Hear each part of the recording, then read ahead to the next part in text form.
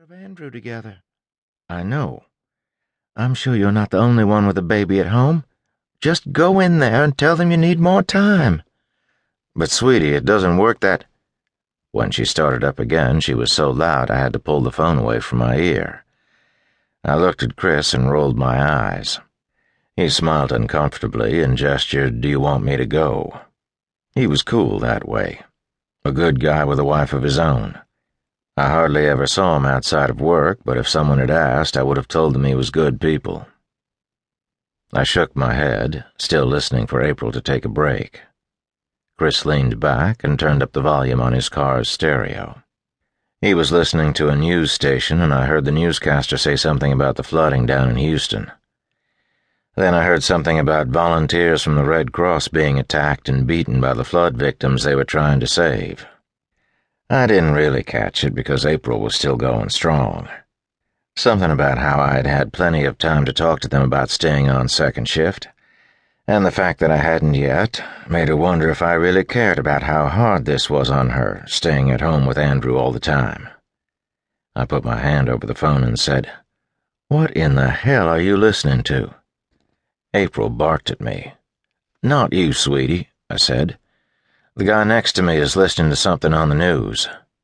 Chris turned it down. "Thanks," I said.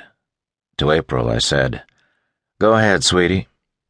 Just as she started up again, the dispatcher interrupted her. 5270? Chris sat up, waiting for me to respond. 5270 was my call sign. Chris was 5280.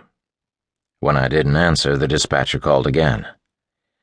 5270, Officer Hudson? I said to April, "They're calling me. Hold on a second." April was still talking when I found the mic and said, "Go ahead, 5270. 5270, take 5280 with you. Make 318 Chatterton, 318 Chatterton, for 7 to 10 males fighting. Complainant says they look intoxicated." Chris dropped his car into gear and waited for me to do the same. I waved my hand at him and said, "Hold on." To the dispatcher I said, 5270 10-4, I've got 5280 with me. Chris still had his car in gear. He was looking at me with a mixture of impatience and uncertainty. "Hang on," I told him.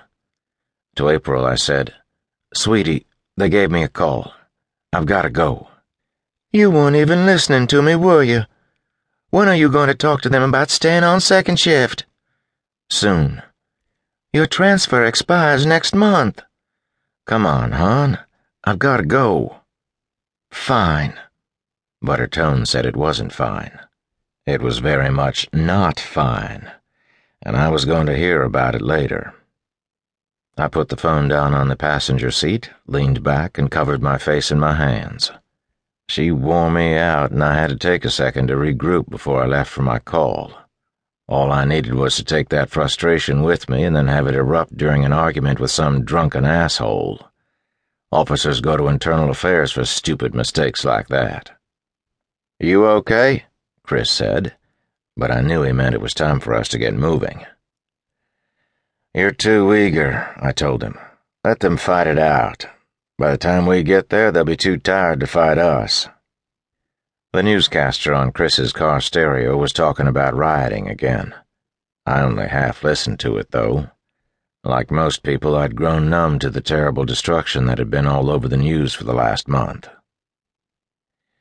The city of Houston, not 250 miles to the southeast of us, had been hit with 5 major hurricanes in the span of 4 weeks, leaving most of the city wasted beneath floodwater and debris.